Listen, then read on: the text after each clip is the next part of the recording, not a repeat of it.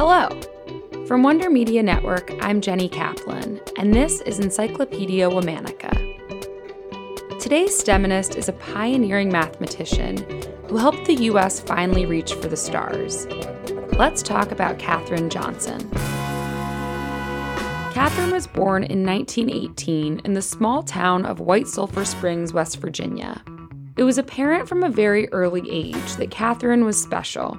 She was brilliant when it came to the humanities, and she had a true gift for numbers. By age 10, Katherine had started high school. In 1937, when she was just 19, Katherine graduated with highest honors from the historically Black West Virginia State College.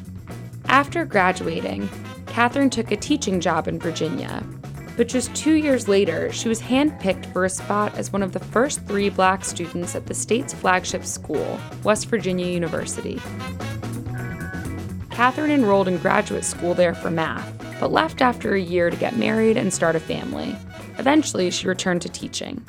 Then, in 1952, one of Katherine's relatives told her about an exciting new opportunity. The all-Black West Area Computing Section at the National Advisory Committee for Aeronautics was hiring for the Langley Laboratory. The West Area Computing Unit was a group of African American women who worked on complex manual math computations for the program's engineers. It was tough and vital work. The West Computers, as the women were known, analyzed test data and performed math computations for the early space program. They were key to its success. When Katherine started working at NACA, she was quickly noticed for her sharp mind and the quality of her work. Katherine still had to use separate bathrooms and dining facilities from her colleagues because NACA was segregated until 1958, when it was incorporated into the new NASA, where segregation was banned. There she worked for the Space Task Group, which was charged with figuring out space travel. In 1960, Katherine co-authored a paper with one of the group's engineers about calculations for getting a spacecraft into orbit. It was the first time a woman in her group received authorship credit on a research report, and it was just the first of 26 published papers Katherine authored. In 1961, Katherine began working on NASA's hyper-ambitious Mercury program.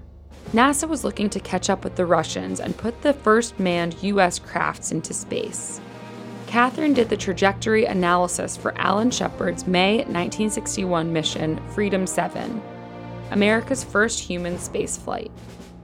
This is Walter Cronkite at CBS TV News Project Mercury headquarters on Cape Canaveral. The Mercury capsule is ready. Commander Alan Shepard, our astronaut, is ready. The weather is good, and it is 10 minutes to launch time. The next year, in 1962, Katherine was called upon to do the work that she would become best known for. As NASA prepared for John Glenn's orbital mission of the Earth, it had to construct a worldwide communications network, linking various tracking stations located around the world to supercomputers located in DC, Cape Canaveral, and Bermuda. Though the computers had been programmed with the necessary equations for the entire mission, the astronauts were concerned about the new technology, which was prone to error, and didn't trust the computers to do the calculations. Glenn famously asked the engineers to change the pre-flight checklist to "get the girl." Let's get the girl to check the numbers. But when he got ready to go, he said, "Call her."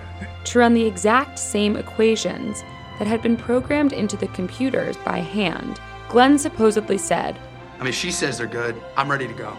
And if she says the computer's right, I'll take it. If she says they're good, then I'm ready to go. 3, 2, 1, 0, ignition, liftoff. History perhaps being written at this moment here at Cape Canaveral for a planned space flight that will take Colonel John Glenn around the world in 90 minutes. Katherine continued her career at NASA until she retired in 1986 after 33 years at Langley.